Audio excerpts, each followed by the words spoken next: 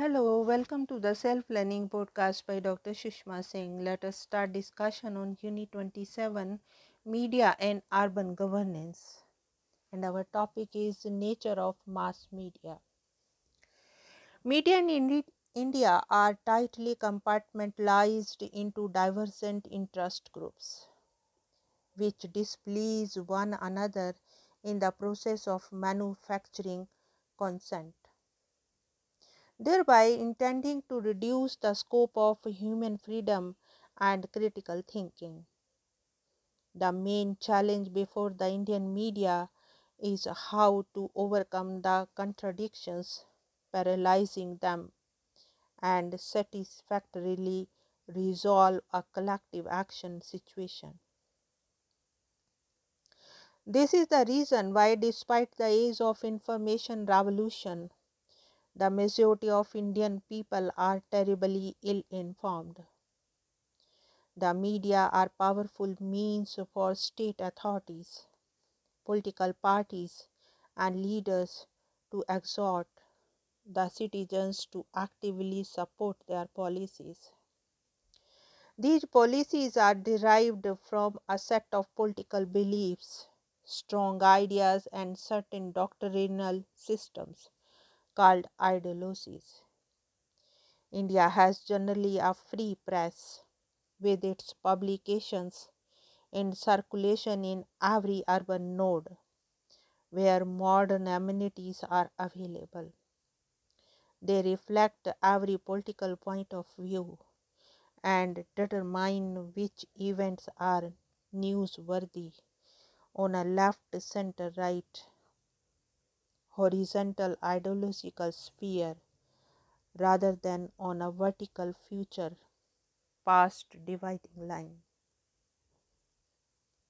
Most of the media in India are privately owned, but they do not operate independent of government rules and regulation on content, ownership, and techno infrastructure policies. It is only through media freedom that various viewpoints can be articulated in the realms of opinion formation and judgment. This is how people are informed and are unable to participate in the democratic process.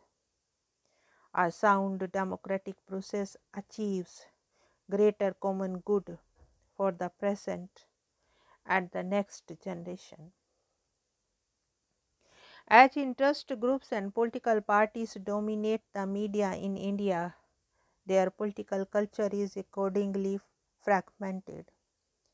This fragmentation arises from the varied socialization experiences of various groups and subgroups, which result into a one-sided and biased fixation on the primacy of their own interest. The control over the media of the communication by political parties and interest groups means that the audience for political communication is fragmented, producing often disharmonious mode of political socialization and fragmented action. Empowerment of people produces media visibility, while marginality produces their invisibility in policy attention.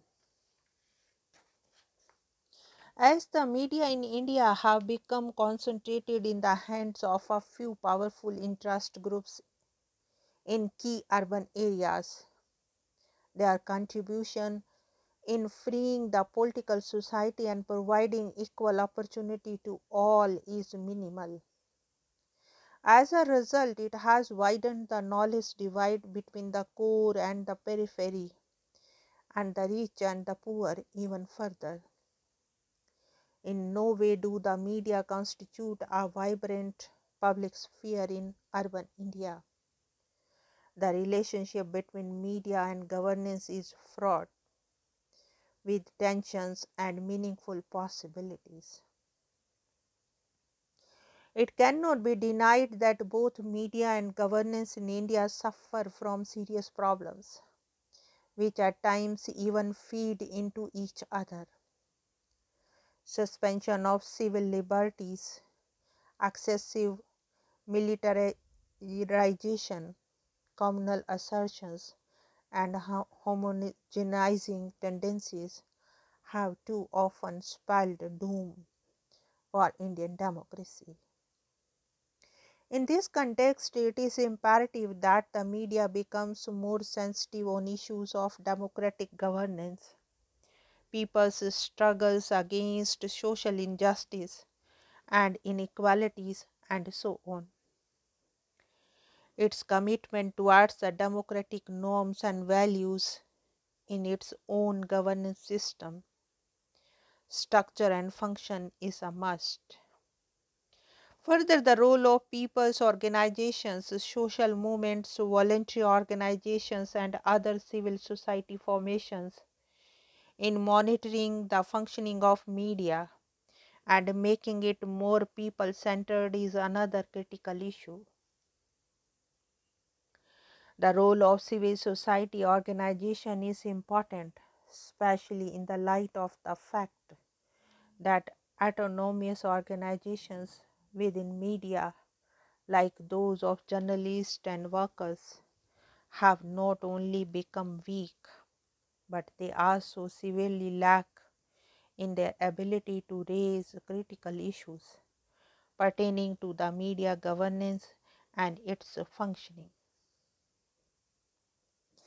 On the other hand, the state control over television and radio, the role of multinationals and big corporate houses, and bourgeois monopoly over print media has meant that media has often remained inaccessible to the vast majority of the urban poor and the marginalized. Overweening commercial interest and monopolies of a few affluent individuals and business houses are not good for democracy. The India under monopoly condition does not provide a wide range of interpretive frameworks that are important for the well-being of democracies.